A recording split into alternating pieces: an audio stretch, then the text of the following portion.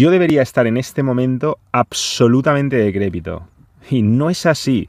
Vale que no estoy en mi mejor momento, pero me siento mucho mejor, mucho más en forma de lo que en teoría me debería de sentir. ¿Por qué? Porque llevo meses sin hacer ejercicio. Llevo meses sin entrenar. Pero realmente, ¿qué quiere decir esto? Esto quiere decir que llevo meses sin hacer entrenamiento, es decir, ejercicio consciente. Pero, ¿qué pasa si el mejor ejercicio es precisamente aquel que haces sin darte cuenta? Dicho de otra forma, ¿qué pasa si tu vida estuviera diseñada de una manera que hiciera inevitable el ejercicio y que además lo hiciera prácticamente inconsciente? Es decir, que tú simplemente llevando a cabo las actividades de tu día a día, persiguiendo, mejor dicho, tus objetivos, simplemente viviendo, hicieras ese ejercicio saludable, esa cantidad de movimiento, esa cantidad de entrenamiento que tu cuerpo necesita. Y aquí es donde volvemos, por supuesto, a pensar en el absortismo, porque yo te he hablado muchas veces de ejercicio consciente, ejercicio inconsciente. Y te he dicho y te he machacado, y al fitness para masas y a la programación para masas no les gusta en absoluto este mensaje, pero te he machacado una y otra vez con que nuestra psicología no está diseñada para hacer ejercicio consciente. Por eso el ejercicio consciente nos carga más, nos agota, nos desgasta, vacía nuestro depósito de gasolina. Digamos que tiene un desgaste psicológico mayor. ¿Por qué? Porque, insisto, no somos máquinas diseñadas para pensar en el ejercicio que hacemos. Sí somos máquinas para hacer ejercicio, para movernos constantemente, pero siempre con la mente puesta en otra cosa, en un objetivo. El ejercicio es, como te he dicho muchas veces siempre que hablamos de absortismo, para el Homo sapiens de forma natural, un medio, nunca un fin. De hecho, nuestra mente está diseñada para ahorrar calorías. Por eso, siempre que podamos, vamos a quedarnos con el culo adherido a ese asiento. Pero, si empiezas a alinear tu vida con ese diseño ancestral que hace que nosotros llevemos infinitamente mejor el ejercicio cuando no estamos pensando en dicho ejercicio, es decir, cuando no tenemos la atención en lo que estamos haciendo, que es justo lo contrario de lo que te va a decir el fitness para masas. Y evidentemente hay ciertos ejercicios donde si no pones atención, sobre todo cuando no dominas la técnica, te puedes lesionar. Y no te estoy diciendo eso, por favor, busca mi material sobre el absortismo. Hablamos mucho de esto, hablamos de ese tipo de ejercicios, ese tipo de movimientos que ya puedes hacer de manera totalmente inconsciente porque están automatizados. Entonces, ¿qué pasaría, repito, si alineases tu vida con ese diseño ancestral? Te recuerdo que ese diseño ancestral es el mismo diseño que nos permitía perseguir a una presa hasta desgastarla. Éramos cazadores de persistencia, igual que los lobos, igual que las hienas. Es una de las técnicas que mejor se nos daba y, por supuesto, hacíamos ejercicio, pero no estábamos pensando en ¡wow!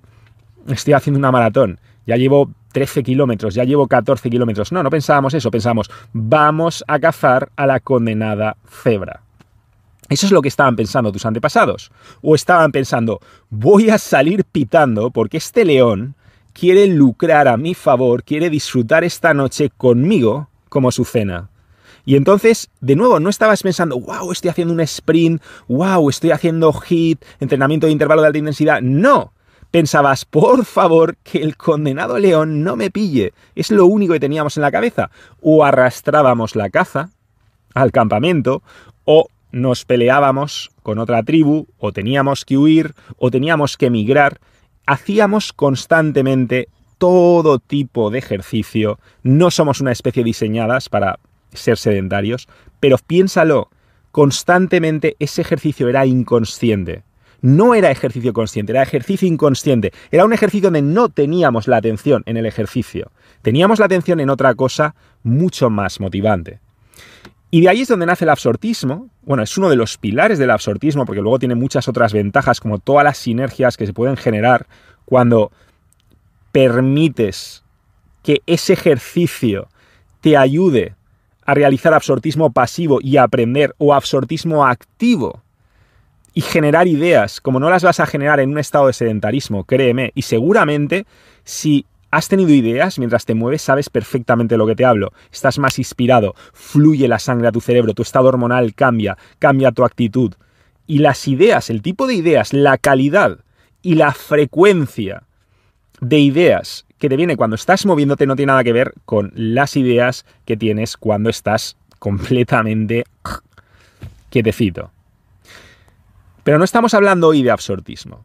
Estamos diciendo que simplemente con que diseñes una vida, y de esto es de lo que yo me he dado cuenta estos 2 últimos 2 meses, y es que no he entrenado, pero mi vida, y en parte gracias a este personaje, a este ser que pasa alienígena.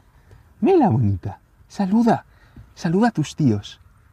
No sé si se aprecia, la pobre está más sacada que los pecos, porque ella también ha hecho ejercicio. Y también ha hecho ejercicio. Cariño, saluda. Ay, mi nena. Te pesa mucho la cabeza, ¿verdad, amor? La vida es muy dura, lo entiendo. Bueno. Sí, pues gracias a este engendrito que adopté, mi vida cambió mucho. Y de repente me vi en un montón de situaciones en las que sin darme cuenta me estaba moviendo mucho más de lo que solía moverme cuando entrenaba. ¿Quiere decir esto que voy a dejar de entrenar? No, hay muchísimas cosas que voy a seguir haciendo, que quiero seguir haciendo, quiero volver a hacer vaina, quiero hacer estas cosas haciendo absortismo, pero fíjate que yo pensaba, vaya, cuando vuelva a entrenar se me va a hacer muy cuesta arriba porque voy a estar en muy baja forma, me voy a encontrar muy mal, y no es el caso. Y la razón no es que yo esté bien pese a no haber hecho ejercicio, no. Es que he hecho ejercicio pese a no haberme dado cuenta de que lo hacía. Es decir, he llevado a cabo esos entrenamientos inconscientes sin darme cuenta. Por eso te digo, el mejor ejercicio es el que no te das cuenta de que has hecho. Y esto abre muchísimas posibilidades, posibilidades muy interesantes. Por eso te animo a que te preguntes de qué manera puedes diseñar una vida que haga el ejercicio inevitable y que además, en la medida de lo posible, el mayor porcentaje que puedas hacer de ese ejercicio, que lo haga inconsciente también, que no te des cuenta de que lo estés haciendo.